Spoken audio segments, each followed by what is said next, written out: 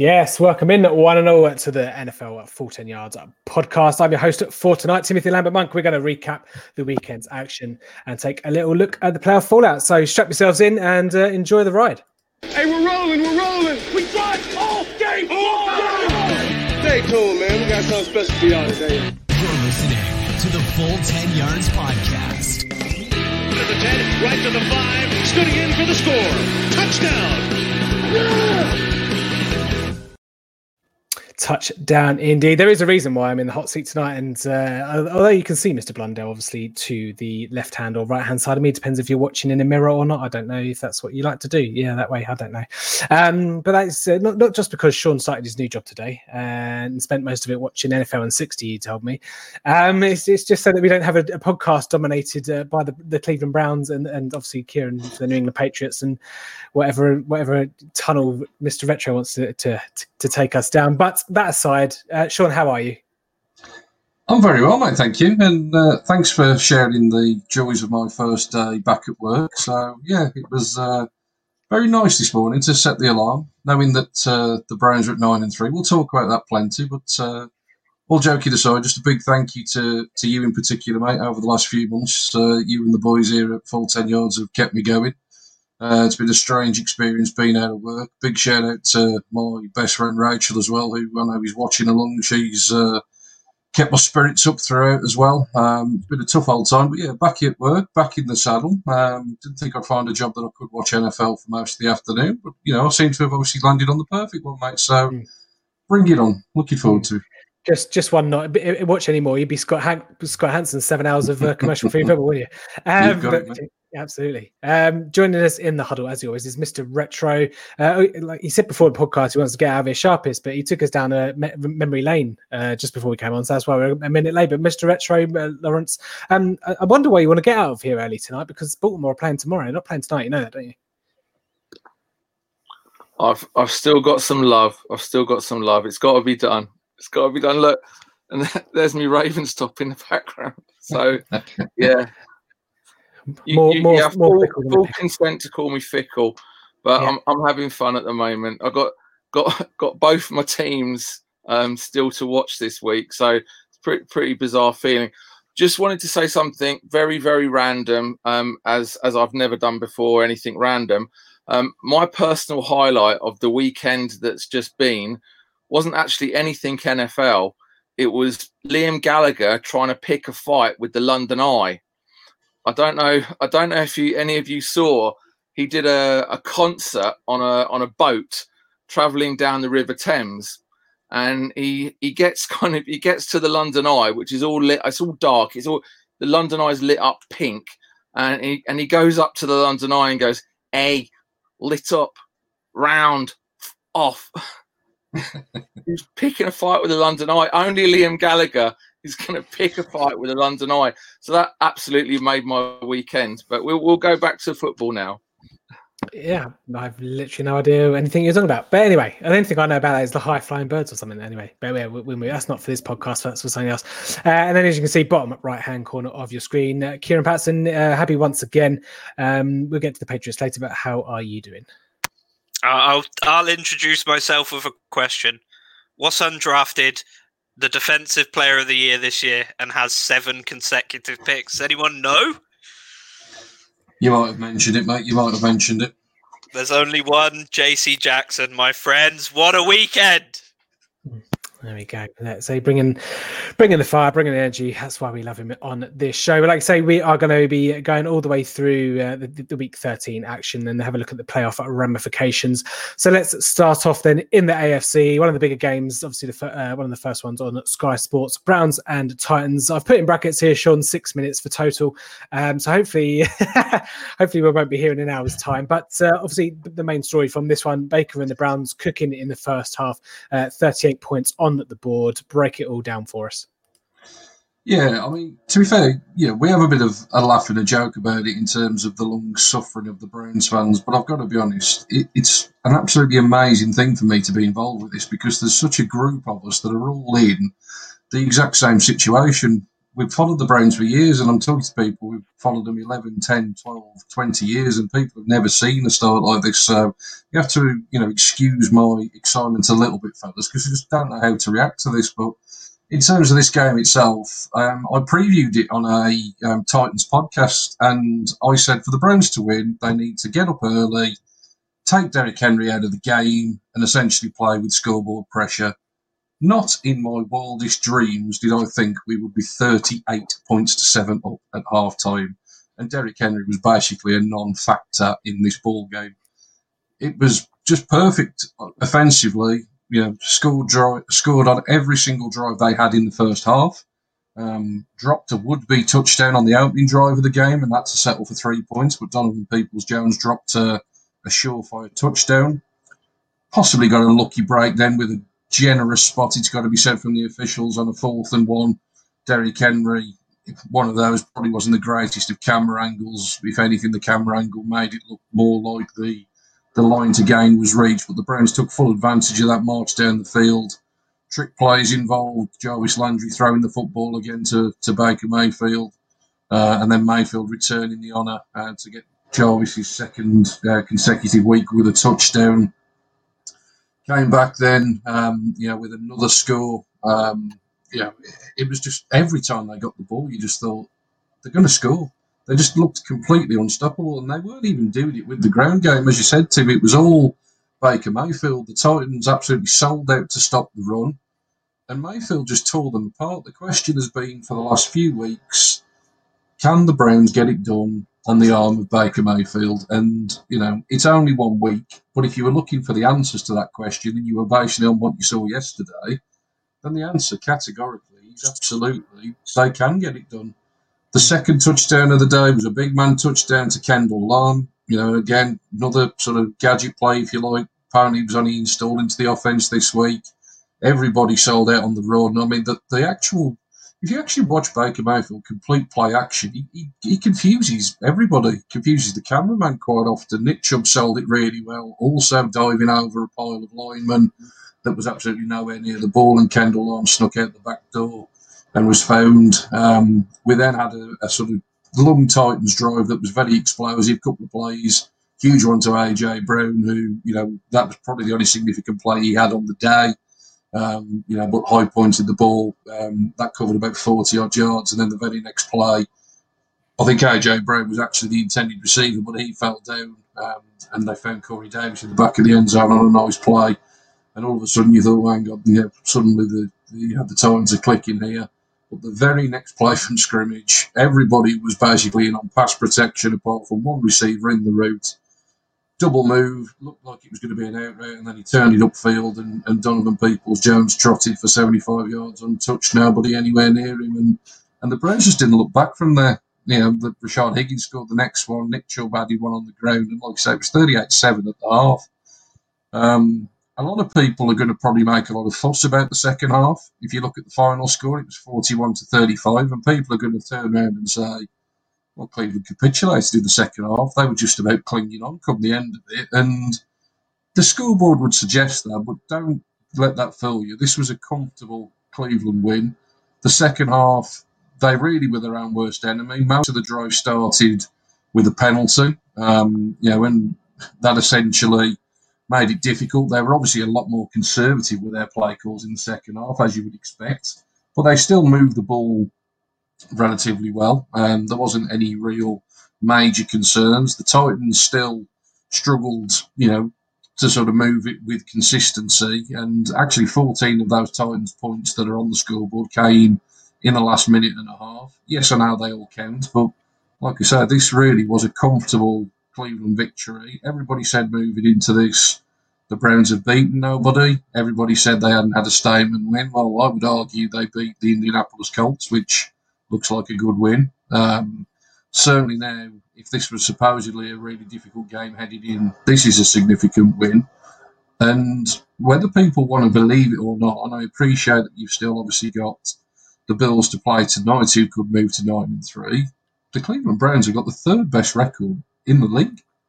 They've got the third best record in the AFC, and it's only because of the fact that obviously we're in the same division as the Steelers, who obviously are unbeaten, and that's why we're obviously still battling, if you like, to secure a playoff spot.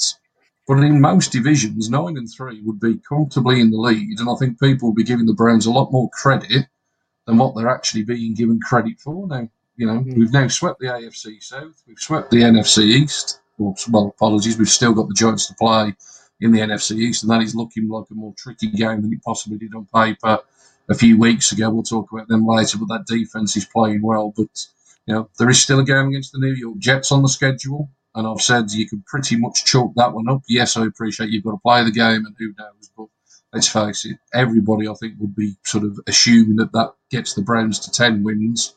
Even if they don't win any other games, they've got tie breaks over the Colts. They've got tie breaks now over the Titans. The only team they don't have a tie break against is the Raiders, because the Raiders won that head-to-head game. But bear in mind, if the Browns win one more, the Raiders need to win at least 3.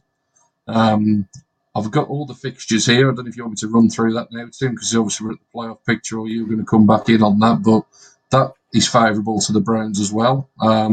So all things looking rosy. In terms of Tennessee, they still lead the division in terms of tiebreakers with the Colts. The records are now tied at 8 and 4, and obviously that's going to be a scrap for the next few weeks to figure out who's going to end up playing who. But certainly from a Cleveland perspective, great performance. Great to get Myles Garrett back in the lineup. He had another sack yesterday. Was a constant menace. Was questionable in terms of the officiating. I tweeted something there where he was basically having his face mask ripped off, and it wasn't called. It was fairly blatant, and that seemed to be a theme throughout the game. But all things certainly, like I say, pointing in a positive direction for the Browns. And if your Cowboys can win tomorrow night, man, do us a favour. That'd be much appreciated. Don't bank on it. Like I say, Browns fans all over Twitter peacocking like an ostentation of peacocks. And why is it an ostentation? Because I looked up Google and I googled what is a group of peacocks called. But there we go. I mean, if that's a good, I suppose you'll be happy because I'm googling what is a group of peacocks called. And the Browns are doing well. So there we go. Yeah, but Browns Twitter are more than happy. But obviously we've got ramifications on the other side of that. Obviously with the Tennessee Titans losing Sean. Colts obviously squeaking past the Texans, a lot closer than many people were probably thinking going into that game. I know on the betting pod, obviously, I had the Colts on the handicap, but it wasn't until Deshaun Watson on the final drive for Houston kind of sealed the deal for the Colts on that one. T.Y. Hilton turning back the clock in probably what will be his best game for the season until they play probably in about 2 weeks' time. 8 receptions, 110 yards, and obviously the first touchdown scorer on that one. I think it was the first touchdown score in red zone as well. If anyone had, I can't remember. But anyway, obviously the ramifications of that is that the Titans and the Colts obviously still now battling out for that 4th seed. So as a current 5th seed, Sean, it's probably looking likely that you will be the 5th seed. Who would you fancy as taking on in an away game in January? It looks to be between the Bills, the Colts, and the Titans. Is there any particular one that you would like, or is it just a case of sod it, we're in the playoffs, we've not been here for God knows how long, and just give me who you got? Because I say you've got the head-to-heads over the Colts and the Titans, and I don't think you've played the Bills this year, but I don't know if there's a particular team you fancy, or if you'll take on anyone. I think it is just that, mate. Take on anybody, to be completely honest. I've not allowed myself to get too carried away. I'm pretty much thinking that we're there now, but we still obviously haven't got it signed, sealed, and delivered. It's frustrating because in a lot of years, 9 wins would probably get you in, and here we are at 9 wins and still aren't quite sure. I'd honestly take anybody. I don't think, and I sort of said this in jest last Wednesday when I watched the Steelers and the Ravens. That was an awful game, and I know it was a lot to do with the disruption and the players that were playing in that game, but the Cleveland Browns are probably, on current form, as good as anybody in that AFC North, as far as I'm concerned. That might be slightly biased, but I'm sorry. I know the Steelers are 11-0. They seem to be getting a pass for the same schedule that the Browns are getting criticised for beating. Everyone's raving about the Steelers being 11-0. They've played effectively the same teams. And I don't think they've been particularly impressive over the last few weeks. Yes, they've got the job done. The only team that I really fear in the AFC is the Chiefs. I think they are head and shoulders the best team in the AFC. However, with that being said, they were pushed close yesterday by the Broncos. So that's the beauty of the NFL, isn't it? Any given Sunday, anybody could beat anybody. You know, it was perfect for Cleveland yesterday. Like I said, the game plan couldn't have gone any better. You know, like I said, take Derrick Henry out of the game, and effectively that really limited what Tennessee could do. Yes, they've beaten Indianapolis early in the year. Does that give me any confidence that they'll go and do it again? It'll be another Sunday. It'll be a different ball game altogether. So let's get there first and foremost. I'll take on anybody. Like I say, to be honest, I was delighted last week that we couldn't lose this season.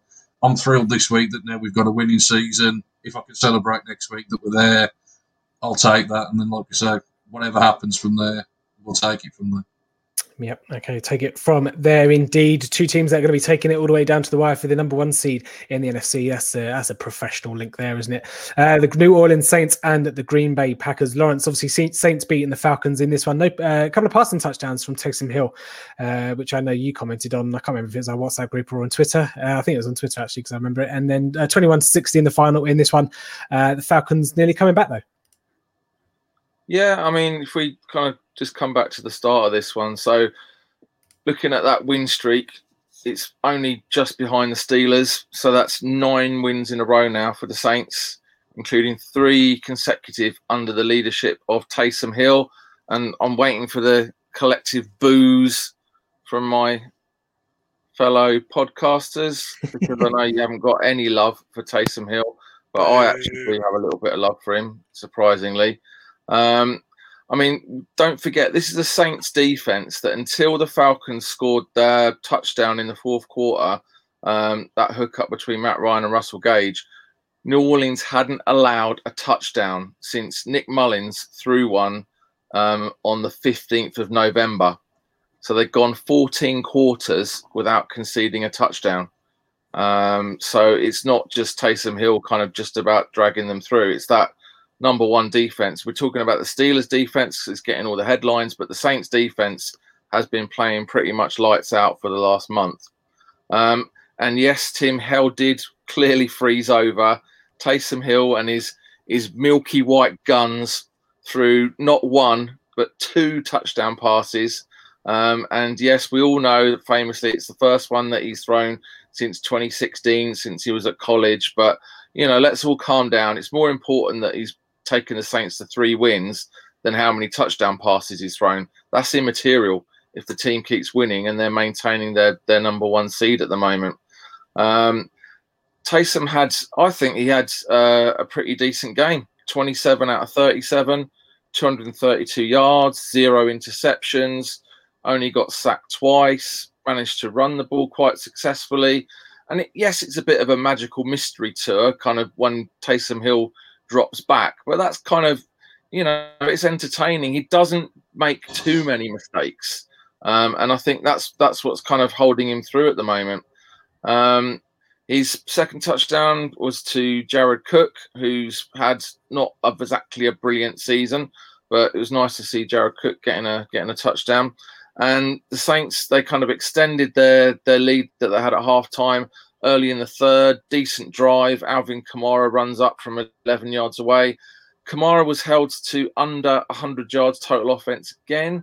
And I think that's pretty much killed off his MVP type opportunity for this season. If Drew Brees would have still been throwing to him, it's very possible that he would have been in that MVP race. But I think because of the way the game plan's played out, he's no longer in that MVP running.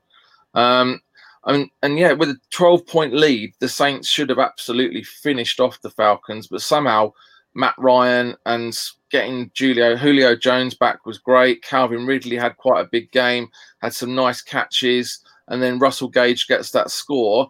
It's 21-16. Things are suddenly closing up.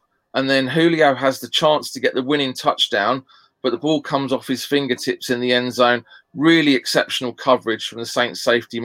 Great piece of individual coverage. And even then, the Saints had to punt again, and the Falcons got the ball left with a few seconds left. Matt Ryan tries a Hail Mary, but it was a bit Brad Bobley in the end zone, and no one ended up catching it. And that was all she wrote. So that's the Saints and Falcons game. And then we're talking about the other top seeds. Wait. Before we get to the Green Bay Packers, did anyone else notice that Lawrence called Mr. Jones Julio Jones? I didn't know his middle name was. Julio. Sorry. Go on. Green. Obviously, Green Bay beating Philly. Lawrence. Obviously, the big story we'll get to a bit later on in the podcast about Wentz being benched. 6 of 15. He didn't even get to 100 yards. Obviously, Aaron Jones kind of sealing it. He was quite close towards the end there. Long Aaron Jones run sealing it. Another touchdown for Davante Adams, and Aaron Rodgers obviously hits the 400 club. Talk us through it. Yeah. I mean, I was watching this on my wall, so it was my wall game. It was my kind of second window wall game. So that's kind of normally reserved, for the game I'm looking forward to the most. So it was a fun game. If you're a Packers fan, that is. And then it suddenly started getting interesting in the second half. I mean, I have to admit, I took absolutely immense pleasure watching Carson Wentz continue to stink. 6 out of 15, 79 yards, sacked 4 times.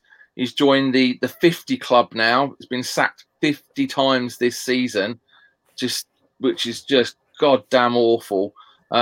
His previous high in terms of being sacked was last season when he was down 37 times in 16 games, and he's now managed to do that in a lot less. And prior to this season, we've got to just remember that in terms of his interceptions, he's leading the league in interceptions with 15. Even more than Drew Lock, which is, a bit of a shock. But in the last 3 seasons beforehand, Wentz through 7, 7, and 7 interceptions. So he hasn't even got anywhere near 10 interceptions in his previous 3 seasons. So something's clearly wrong with him. And, by comparison, if you look at the amount of interceptions thrown by Mahomes, Aaron Rodgers, and Ryan Tannehill put together, between the 3 of them, they have thrown 11 interceptions in 1,200 pass attempts between them. So that is how horrendously bad Carson Wentz is playing at the moment. And then it must have been a mighty relief for the Eagles fans when Doug Peterson finally yanked the ginger statue in the third quarter, down 20-3, and replaced him with Jalen Hurts. And his first pass attempt, just to make Wentz feel really, really great, was a 34-yard bomb and a completion to Jalen Reagor. That was his first attempt as a quarterback, not playing in a sort of gadget play, actually legitimately taking the ball. And then a holding penalty by the man with more hair than Rapunzel, Isaac Sumalo, killed that first drive. And then going into the fourth quarter with a 20-point lead, Packers were absolutely kind of smiling. You could see Aaron Rodgers kind of relaxing. They're all just kind of chilling out. Everyone's smiling at each other on the sideline. And then suddenly Hurts hits Greg Ward in the end zone, 32-yard touchdown on a 4th and 18. So when kind of literally everyone's given up, the people that would have been in the stadium would have left by now. But there we go. Touchdown. And then Packers go nowhere on the next drive and then punt. And then what happens? Jalen Reagor returns the ball 73 yards for a touchdown. And suddenly, like Cheeseheads fans are going, what on earth's happening here? And then the next drive, Packers go 3 and out again. And you're thinking, oh my God, what is happening here? And then mercifully, the Smith brothers, Preston and Zadarius, combined for a sack on Hurts and kind of stall that momentum. Otherwise, it really could have absolutely flipped at that point. And then what comes was arguably probably behind a Derrick Henry run or two, one of the best rushing touchdowns of this season or kind of any season really, which was Aaron Jones' 77-yard run. That was just a stunner of a touchdown. Him kind of zigging and zagging all the way through and kind of that was it. And then once that touchdown happened, it was all over. And then I was kind of watching the post-game press conference with Doug Peterson, and he was asked after the game if Wentz has been looking over his shoulder all season. And Peterson, don't forget, he won a Super Bowl just 3 years ago. Said the question was too hard to answer. Oh, too hard to answer. Commit yourself, man. Just say yes or no. So, in other words, yes, he has been looking over his shoulder all season. You saw that play when Hurts threw the touchdown and Wentz kind of gave a little gentle clap on the sideline. But it was kind of like the clapping of a man on death row who's just locked eyes with the executioner. It wasn't exactly a pleasant clapping. Wentz has been absolutely awful. The Eagles have been awful. Hurts really needs to start for the rest of the season to see if this is the man that the Eagles are going to start building around. I think, pulling Carson Wentz is a big thing, and Peterson knows what he's doing. But if the stats don't lie for this season on Wentz, and I think it's time to give Hurts a bit of an outing and see what he can do. Coming in down by 20 against the Packers in Green Bay against Aaron Rodgers is not exactly the ideal way to start your NFL career. But Hurts didn't look intimidated, and he gave it a real good go, and he brought a spark for, until that Aaron Jones touchdown, he had that spark going, and it was things were turning around. It was quite scary. But, let's pay respect where respect is due. Aaron Rodgers had another great game, 295 yards, 3 scores, 2 to Devontae Adams. Should have been 3, in fact. And 1 to my boy, my tight end of the year, Mr. Robert Tonyan. As you say, Tim, fastest quarterback to reach 400 touchdowns. And whilst I was talking about Kamara a couple of weeks ago for MVP, are we now bringing Aaron Rodgers into that MVP conversation? I don't think he's left it, to be quite honest. But just a quick one. I know me and Kieran had probably fisticuffs to the level of the Bengals and the Dolphins a couple of weeks ago about Hurts and Wentz. So I'll come to him shortly. But obviously you've got the Saints and the Packers seeds 1 and 2. Is it just between those two for the number 1 seed, or is obviously the Rams and Seahawks at 8 and 4? No, this is definitely a race between the Packers and the Saints. I was looking up the schedule in terms of what's left, and strangely, they've both got one team that is actually they've shut their facilities down. It's the Panthers. They've got 8 players now out on the COVID list. DJ Moore and Curtis Samuel's kind of their number 1 and number 2 receivers. So it's going to be Robbie Anderson all the way. So if he's about the only guy left catching balls. If we just break down kind of the 2 teams' remaining schedules and records at the moment, you've got Green Bay at 9 and 3. They've got the Lions. They're home against the Panthers. They got the Titans, and then they go away to Chicago. So legitimately, I can see that them finishing 12 and 4. I can see them losing to the Titans. I can see them beating the Titans, but let's say we put them at 12 and 4. Then if we look at the Saints, 10 and 2, they've got Philadelphia away. They're at home to the Chiefs. They're at home to Minnesota, and then they travel to Carolina in week 17. So I've got them winning 3 out of those last 4. So I'll put them at 13 and 3. So I've got the Saints maintaining that number 1 seed. That week 15 game against the Chiefs is absolutely massive for both teams. It's the Chiefs still haven't secured the number 1 seed by any means, and they're going to need to win that big game. So I've got the Saints eking it out, but they're going to make it interesting by coming back late in week 17 against the Panthers, a late touchdown to win the game and get that number 1 seed. So there's my little prediction. Cool. Just before we get to the NFC West update, is anything you want to say on Jalen Hurts, Kieran? Because I know you're a Jalen Hurts guy. Or maybe just anti-Wentz guy. I don't want to be that guy. I told you so, but I told you so. He came in. You haven't told us anything. I said Wentz sucks. Put Hurts in. He came. Look, this guy's got a huge chip on his shoulder. He's played in national championships. He's been benched in national championships. He's had to transfer school just to get a chance to be a starter again, right? Now he comes on, replaces probably the worst quarterback in the league right now, bar none. I think Wentz is worse than Dwayne Haskins, and that really is saying something. the whole team, he looked like he galvanized an energy. That whole team played better. They were terrible when Wentz was on the field. Hurts come on, they played better. They had a touchdown return. He threw an absolute dot into the end zone. His first completion was a back shoulder throw that looked absolutely fantastic. The only problem is Wentz is in the owner's ear. So Doug has to be very, very careful what he does when you've got a quarterback whose contract is like $150 million or some garbage like that.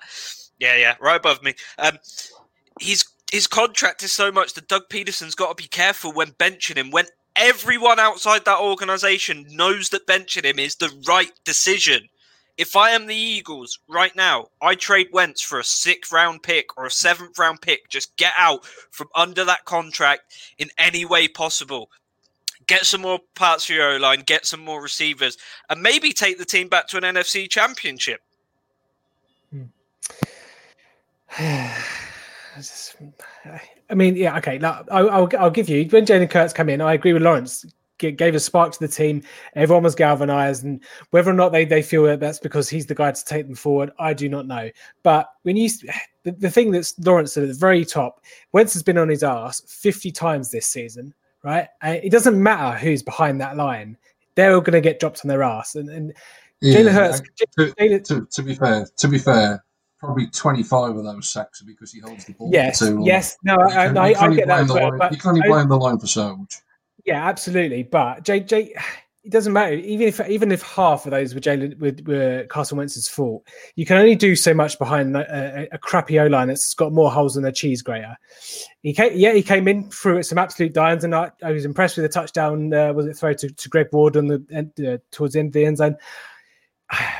I don't watch a lot of college. I don't know too much about Jalen Hurts, but all I know is it's amazing that when quarterbacks do come in or quarterbacks make their first start, there's not a lot of tape of him in the NFL. There's not a lot of tape on what he probably a lot of him does. But when there is, he's just going to hit the same wall that the other quarterbacks are going to hit. He might make a few plays. He might not. But I just don't see ceiling wise. He's not going to do anything meaningful. I agree. The Philadelphia Eagles need to get out of his contract. No one's going to be buying that. No one's even going to be offering a 6th or 7th. No one's going to be wanting paying what Carson Wentz is going to be commanding for a couple of years of his contract. And we all know that going into to make Super Bowl runs, you have to take advantage of rookie quarterback deals. So I totally get it. I don't say that bringing Jalen Hurts is the wrong decision to bring him in. I just don't think he's going to do any better behind. What are you trying to achieve? You've got no supporting cast. You've got Jalen Reagor, who threw a nice touchdown to, but you've still got, you're trying out all the tight ends. You don't know what the hell they're doing. Dallas Goedert's obviously a good one, but they need to get rid of Zach Ertz at some point. The running game is they've activated Jordan Howard. They don't know what they're doing in the running game. Is loads of running back by a committee crap. It just all comes to the top, and we'll talk about head coaches on borrowed time in a little bit, but it's just let's just until Wentz is out of that quarterbacks that slot there, the Eagles are in trouble, and Doug Peterson's in trouble. It's great because it makes great content, because obviously everyone's going to have their own opinions, and the Eagles Twitter is fun at the best of times. But let's move away from the NFC. Let's go to the NFC West, Kieran, because again another reshuffling of the deck in terms of positioning. Rams beating the Cardinals 38-28 in this one, knocking Arizona to the 8th seed.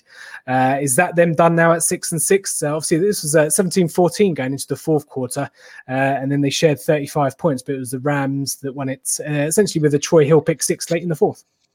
Yeah, I would have said Rams' running game looked spectacular. They just went off this game, and Cam Akers looked fantastic. He had a great touchdown, as well as I forget his first name, Darrell Henderson, I think it is. Yeah. He looked fantastic as well. But look, I said this before the season, and I don't want to be. There we go. We got the Cam Akers shoe. That's worth more this week. Does it smell good, mate? Look,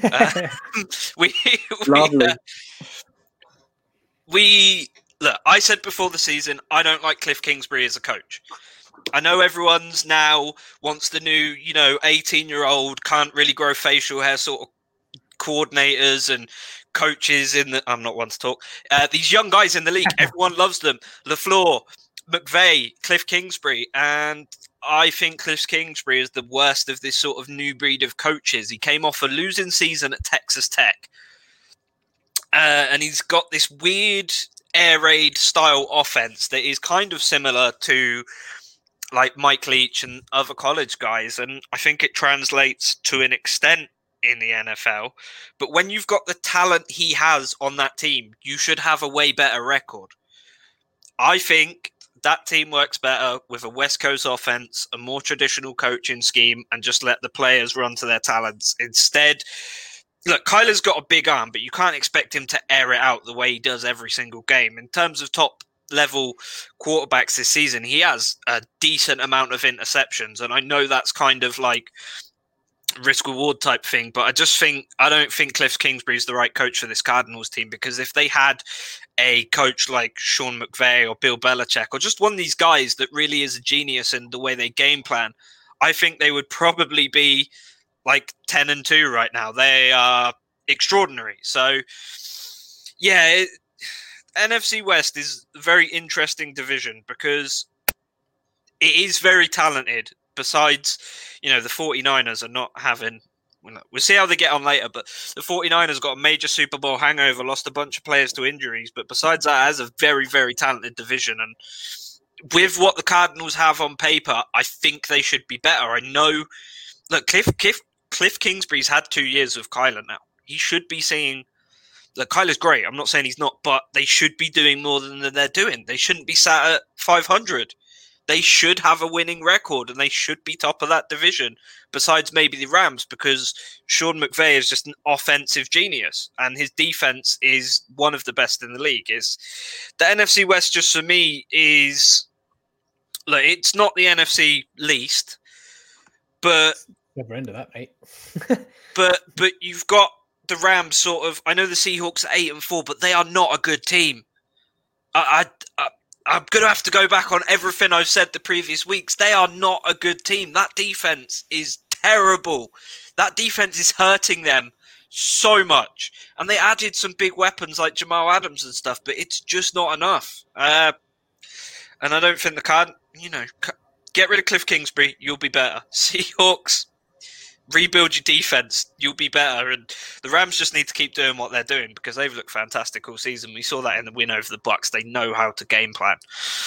So this division, when the season started, I was very, very excited about. I thought this may be the toughest division in football.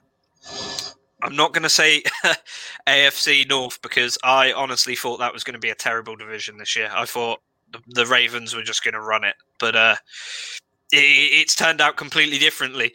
That division is now the most competitive in football, with the Browns, Ravens, and the frauds trying to, vie for a playoff position. And now you've got the NFC West that I thought was going to be the best division in football, really, really middling, because the Seahawks have got a record they don't deserve. The Cardinals have got a record that doesn't reflect how much talent the team has. The 49ers have, a bunch of players missing limbs at this point. And the Rams are just running away with it. They're the only really team worth their salt in this division. I look forward to next week. I look forward to next week when it's all flipped on its head and the Seahawks on top and the Rams are third and all the rest of it. But they're not going to be third. But you know what I mean. But talk us through obviously the Seahawks. Then obviously they got upset by the Giants, knocking me out of survivor pools absolutely everywhere, including the full 10 yards one. Well done to not the Sean sitting next to me, but one of our talented writers. What was the final score in this one? I haven't got it in front of me. It was 17-12 to the Giants. There we go. Yep. But yeah, I mean, if you're looking at seedings, it's not really an upset, is it? Because the Giants are the 4th seed. I jest, of course. Yeah. But I tell you what, though, that Giants defense is. The Seahawks would love to have that Giants defense, wouldn't they, Kieran? Yeah. Is it? I think it was Sean who said in the group that the Giants defense sort of shown up to make a playoff run as they do every few years. We saw it in 2011, 2007. They kind of just turn up late in the season and make a playoff bid. And that might happen again, which is... Imagine if they did that behind Colt McCoy. The Browns would be furious. A quarterback who he's not a good quarterback, but he's a very good game manager. Meanwhile, I was saying that about Baker Mayfield 2 weeks ago. So, but yeah, Colt McCoy came in. His completion percentage was horrible, but he moved the ball when they needed it moved. Obviously, Wayne Gallman, 135 yards, really just said, hey, Saquon, you're not having your job back when you get healthy. But yeah, the passing game really wasn't much to speak about. Colt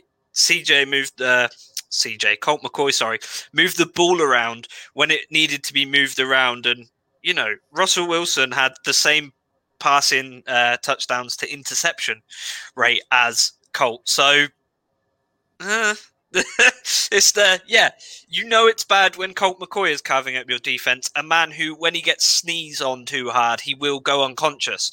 So, you know, it was one of those games that was really, really ugly to watch and really unappealing football game. But you think, it's kind of interesting.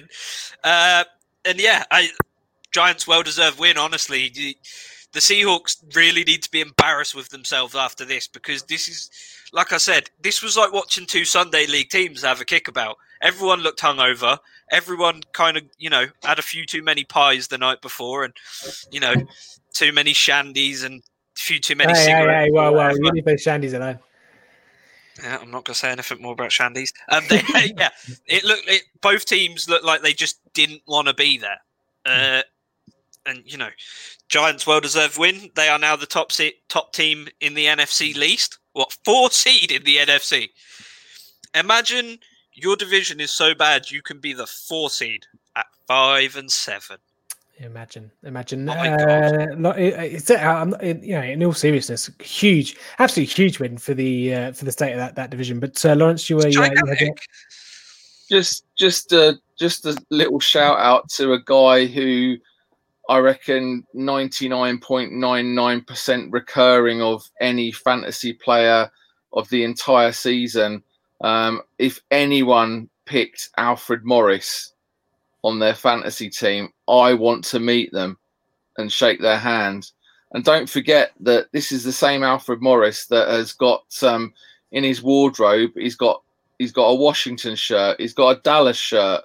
You know, he's trying to complete like the entire NFC East. So he's got to be signed by the Eagles next season as their short yardage back. And, you know, hell, they need one. So you might as well like do all 4. So yeah, just a little tiny shout out, because we're not going to be talking about Alfred Morris again for the rest of the season, if not ever. So just, you know, well done to Alf for his little special 2-touchdown cameo. It was, yeah, and if anyone doesn't know about there's a story about his car. He always kept his first car up until a couple of years ago. Go and search that one on Google. It's a good story to go and read. In answer to Ross Sterling, how is Mr. Unlimited's MVP going? Not very well, Ross. Not very well. Let's wrap up the rest of the games. And I put this section as the get out of jail free wildcards, little Monopoly theme on there. I don't know if anyone noticed that, but Vikings and Raiders obviously thick in the playoff hunt in terms of wildcard aspirations. Getting away with it, to be quite honest. Both teams, Vikings needing 2 overtime possessions to get over the plucky Jags, up to now the number 7 seed overall. And I tell you what, Adam Thielen and J-Jeff keep going the way they're going, and they're adding obviously the hard running game of Dalvin Cook. They are 32 attempts for Dalvin Cook on the ground. They are going to be quite difficult to stop if their defense can bend but not break. But Mike Glennon for the Jags, looking as if it was going to be a massive win away, and it did look like it was going to actually be a hindrance with, at the time the Jets were winning against the Raiders. He goes and marches down the field, down 8 with the 2-point conversion as well to take it to overtime, but then he goes and throws a pick as well, almost as if he was told to, but they obviously stay at 1 win. And then the Raiders kind of pull the rugs under the Jets carpet, don't they? Woo. Staying at 0 wins for the Jets. Greg Williams obviously been fired since the aftermath of that. Adam Gase, yes, still in his post. I wonder how many seconds after the number 1 overall pick is confirmed for the Jets that he gets booted out of the Meadowlands.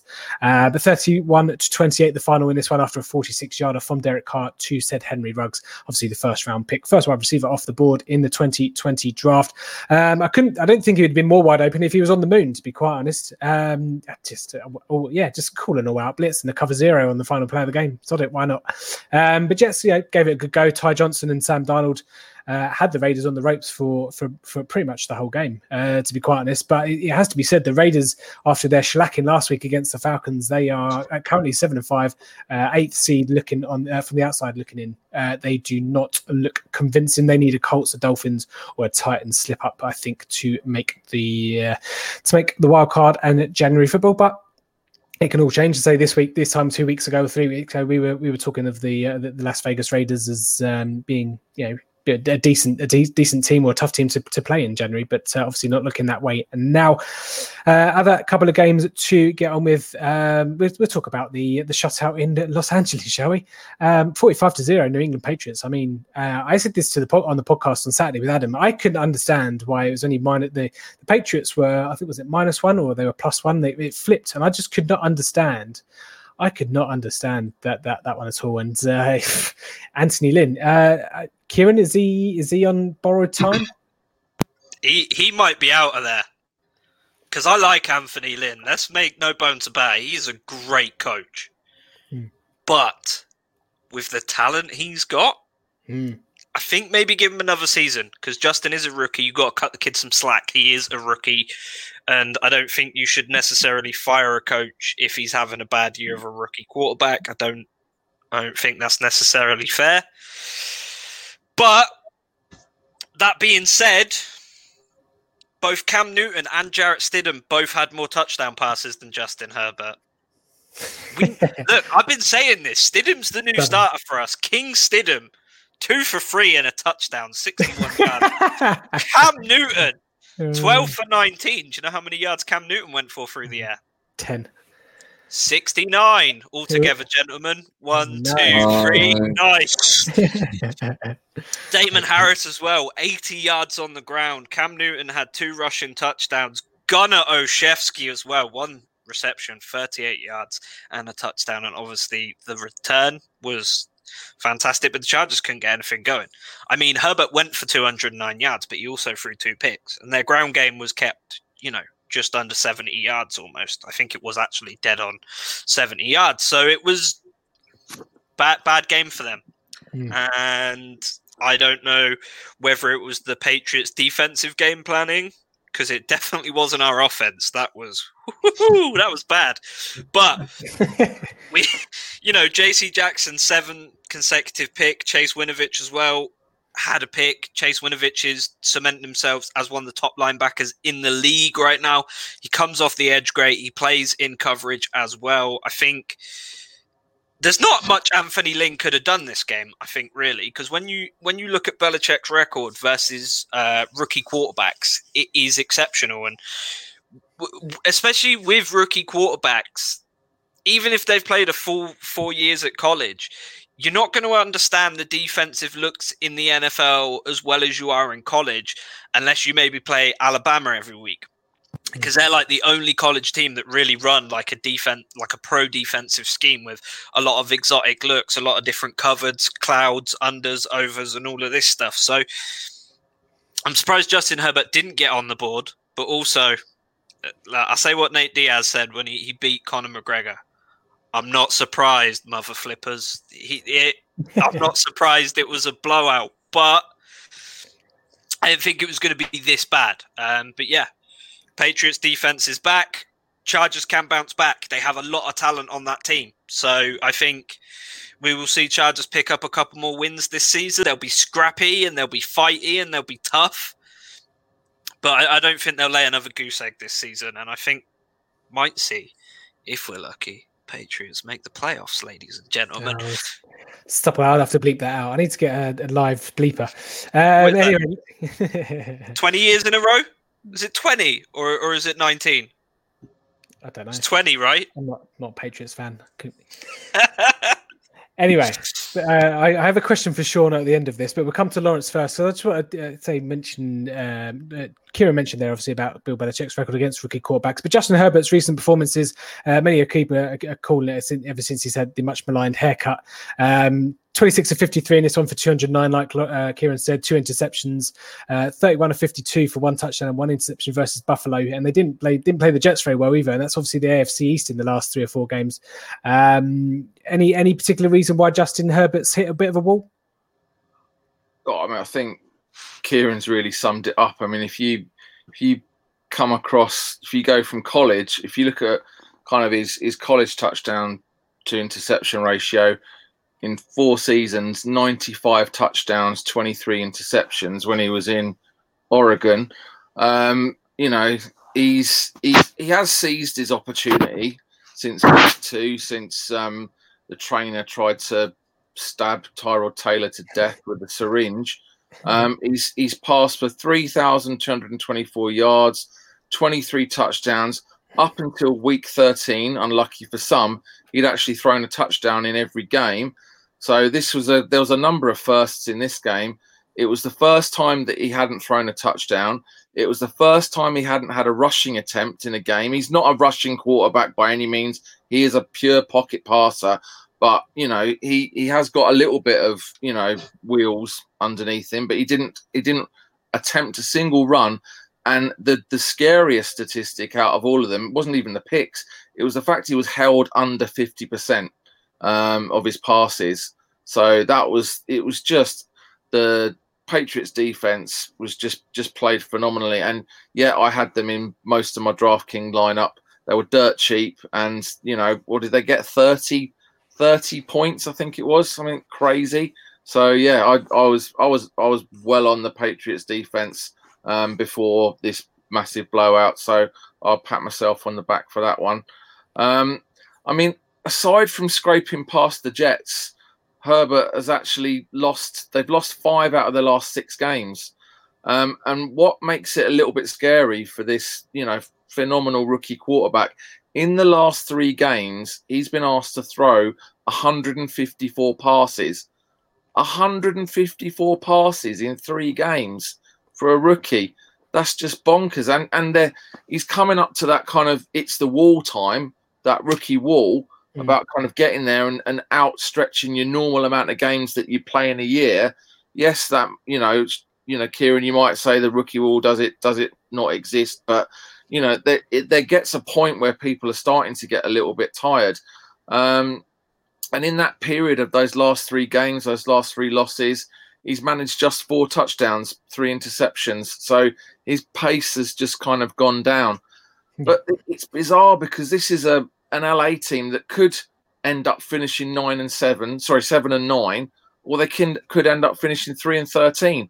You can't quite tell. You can't put your finger on what the Chargers actually are at the moment. I mean, look at what they did earlier on in the season. They took the Chiefs and the Saints to overtime and barely lost. The 2 kind of 2 out of the top 4 teams in the entire NFL took them to overtime. But now they've suffered their 2 biggest defeats in a row, and they've lost by a combined 55 points in their last 2 games. So things aren't looking particularly good, but you can't put this on Herbert entirely in terms of his performance. That special teams of the Patriots scored twice, and when your punt returner actually scores a 38-yard receiving touchdown, that's it. You just know it is not your day. And as Kieran said, when your offense has been sort of spluttering through the game and you win by 45, then yeah, big problems. I mean, we know the Chargers have got their future quarterback. They've just got to do a much better job with the recruiting the supporting cast to go with it now. Yeah. And I'd say Ian David there on the comments says they need to say bye to Mr. Lynn. So I have a question for you, Sean. Obviously, he's been waiting there very patiently. Obviously, we talked about Doug Peterson's on borrowed time, obviously maybe dealing one of his last cards in the pack in Jalen Hurts, putting him out there.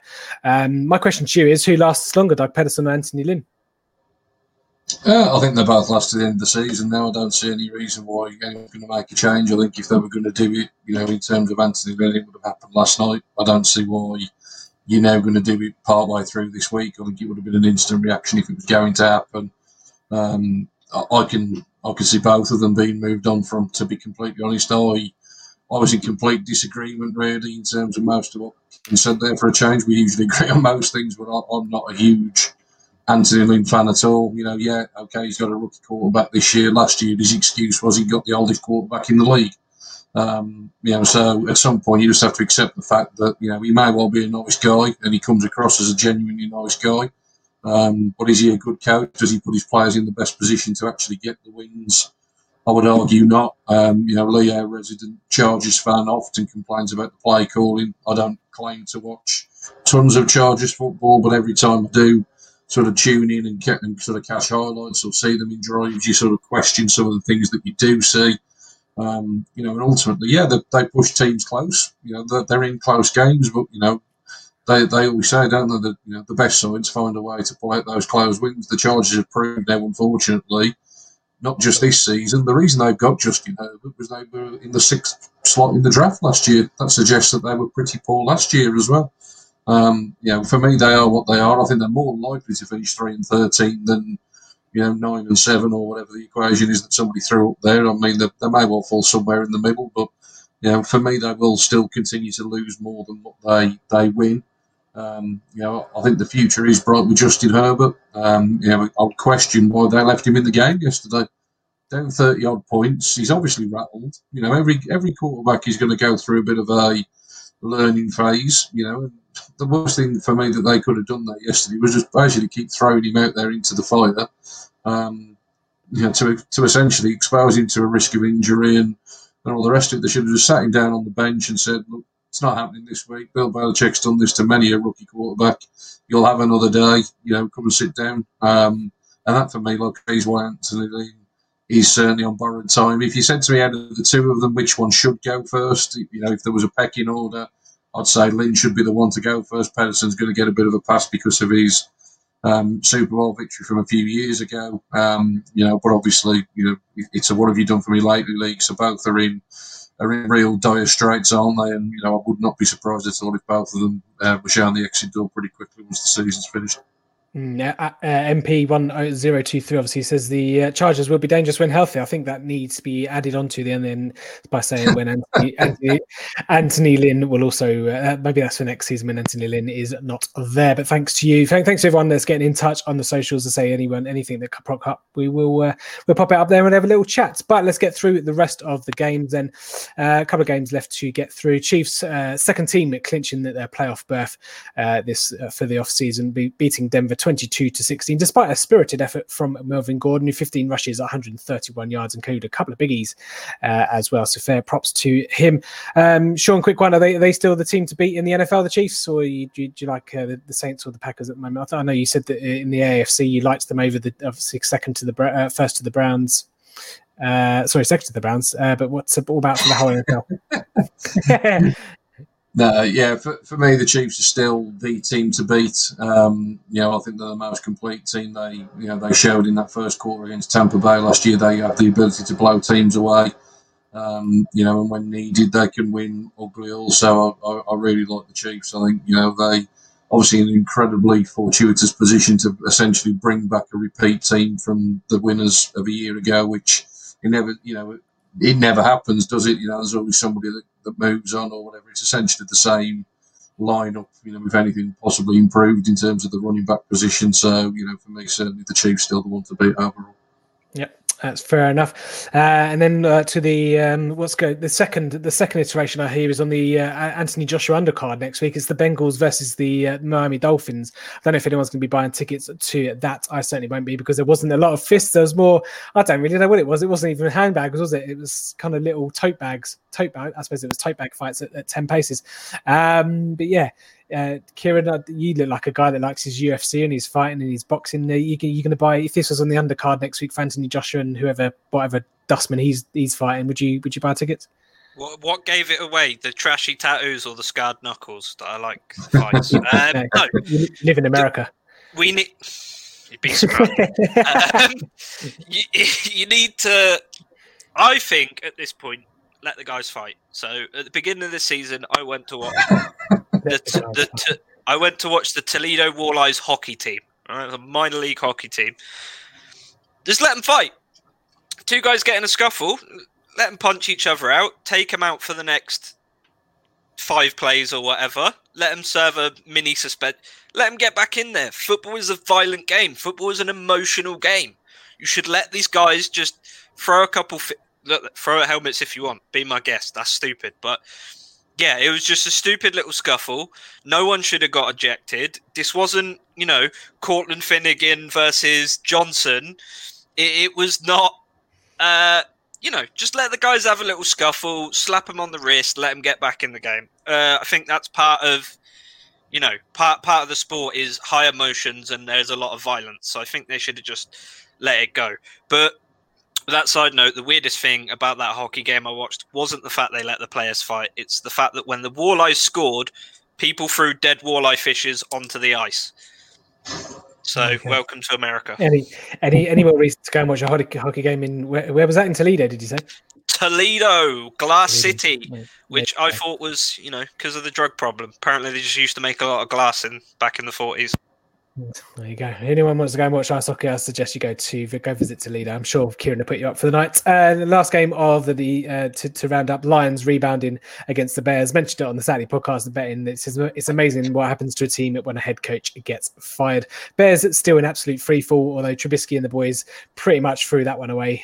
Was it with a 4th down stop, and then the Lions did the rest. Matt Nagy, another one that's probably on the hot seat there with Anthony Lynn and Doug Pedersen.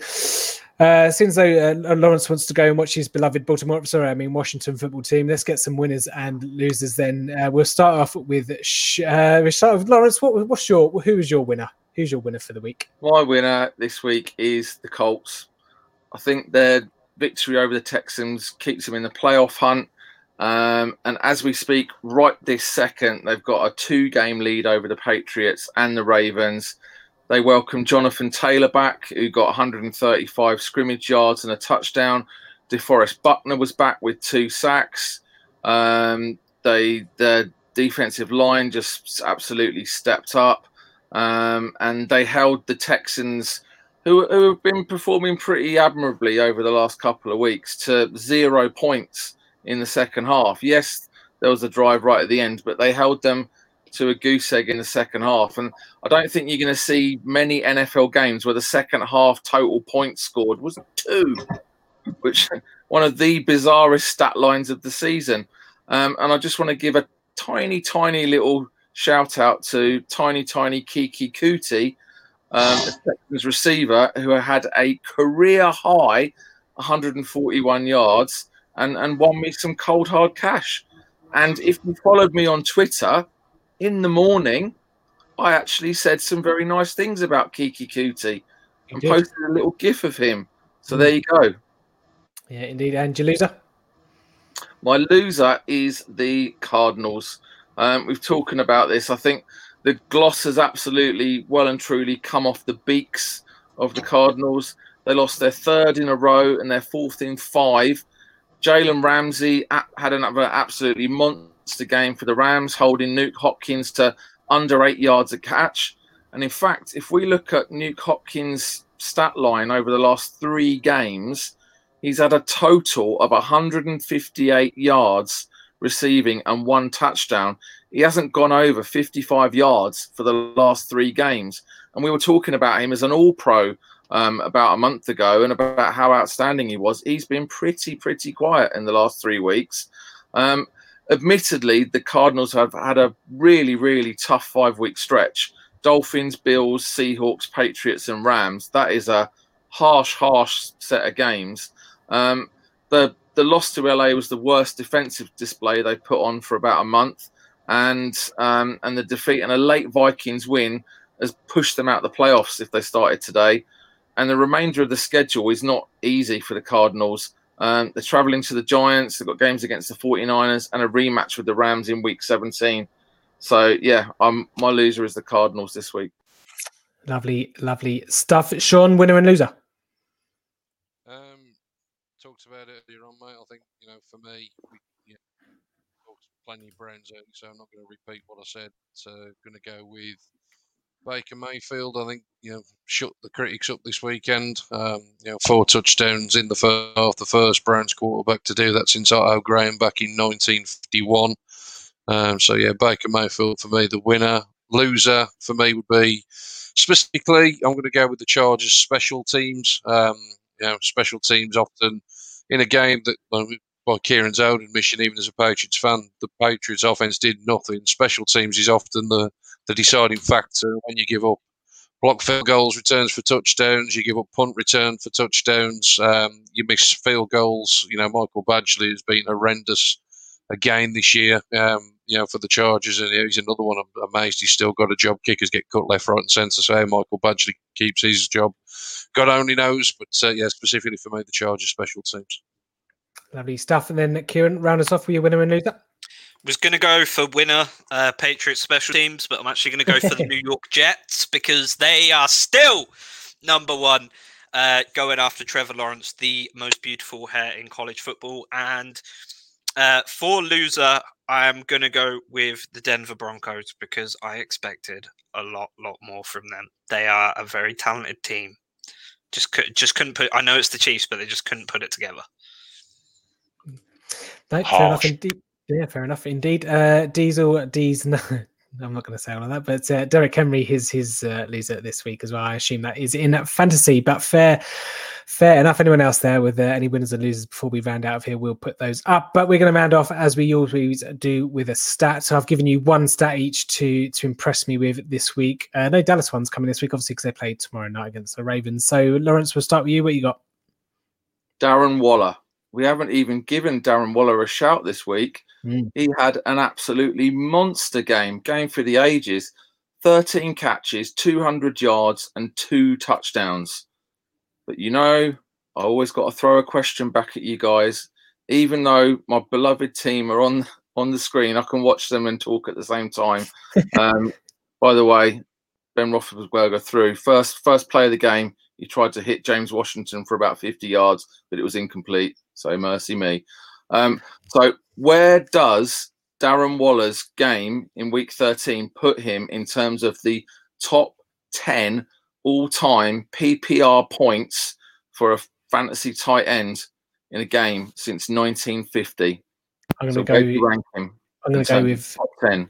I'm going to go with the Len 7 from Len 7. 7. Second, Sean. Fourth. None of you were correct, but you were close there. It was 6th. The top, actually, is former Chargers tight end Kellen Winslow, who, just got to give a little bit of retro life here, 1981. He also had 13 catches, 144 yards, and 5 touchdowns. Yeah, 5 touchdowns against the Raiders. And in fact, Winslow's Chargers were down 21-14 in the second before he caught 4 consecutive touchdowns in the second and third and got the final in the fourth on a 55-21 route. So there we go. There we go. As he peers down to watches Washington, his beloved Washington football team. So I'm a happy man already. There we go. All right. Kieran, what's your stat for the week? Travis Kelce is the first tight end in the Super Bowl era with 1,100 receiving yards in his first 12 games of the season. Can anyone tell me who the prior Super Bowl era tight end was who held the record through 12 games before this season? Tony Gonzalez. I can tell you it was Travis Kelce because I've got the exact same stat written down. There we go. Sean got it. Travis Kelce in 2018. 1,082 yards through 12 games. So I think we are watching a Hall of Famer. Indeed, yeah. And just to say, there are two tight end themes there. Obviously, yeah. We didn't really give Darren Waller any love, but anyone in these fantasy teams, I'd be surprised if you lost this week. So there we go. But Sean, he's stolen your thunder. Have you got a backup? I did have a backup, mate. So yeah, let's kick the Chargers whilst they're down. The Chargers' defeat on Sunday was actually the heaviest defeat they have suffered in franchise history. Their previous biggest loss was a 43-point defeat when they went down 49-6 when they were then the San Diego Chargers. Way back, Lawrence, in 1964. Don't know if you remember the game, but yeah, 1964. That was the heaviest defeat in Chargers history up until a 45-point defeat yesterday. There you go. All right, I'll chuck in a bit of love. That might not be the case. Ooh, he's I might be calling you out on that one. He's calling him out. You are calling him out. Whilst you're flicking through, I'm just going to give a bit of love to Devontae Adams. He joins Randy Moss, Terrell Owens, Marvin Harrison, and twice for the Jerry Rice as a player to have 100,000 receiving yards and 12 touchdowns in the first 10 games of the season. Those other 4 players, all Hall of Famers. So maybe Devontae Adams, what a season he's having. Maybe he will be joining them at some point. No doubt. But that is pretty much going to do it for the podcast. Thank you all so much for joining us. Before we get out of here, guys, we're just going to do a quick roundtable. Obviously, Washington, Pittsburgh are currently in play, but we're going to go. I'll give you the games. You give me one-word answers on who is going to win. Washington, Pittsburgh. Sean. Washington. Kieran. Washington. Lawrence. Pittsburgh. Jesus Christ. You might as well put that shirt on behind you, number 81. Jesus. Right, okay, let's go round Buffalo, San Francisco. Obviously, Monday Night Football. Sean? San Francisco. Kieran? Buffalo, and it's not even close. Mr. Josh Allen over there in the bottom right-hand corner. Lawrence? Buffalo. And then finally, rounding us off, I know where this one's going. Dallas at Baltimore. Sean? Dallas. Kieran? The Ben DiNucci Cowboys. Jesus Christ. And Lawrence? The Ravens are going to put 50 on you. I look forward to talking about that next week. Just out of interest, Lamar Jackson has just been activated off COVID, whatever it is. As has Calais Campbell, as has J.K. Dobbins. Just you wait. Honestly, it's going to be fun. If Lamar is back, Tim, I double down on Dallas. Oh, make sure you join in next week's shenanigans on Monday at 9 o'clock. That'll be the first game we talk about, ladies and gents. There's going to be fisticuffs of similar fisticuffs to the Miami and Ginger Prince will be lying on his back sunbathing. No, so it's going to be fisticuffs of the same milk of the Miami Dolphins and the Cincinnati Bengal game between all of us. So make sure you come and join us. Make sure you come and join the fun. Handbags made of plastic. Yeah. Thank you for joining us. You can get us at 14 Yards on the Twitter. We'll be back same time at same place next week. But in the meantime, in the great words of Kevin Cadle, it's a bye-bye for now. A bye-bye.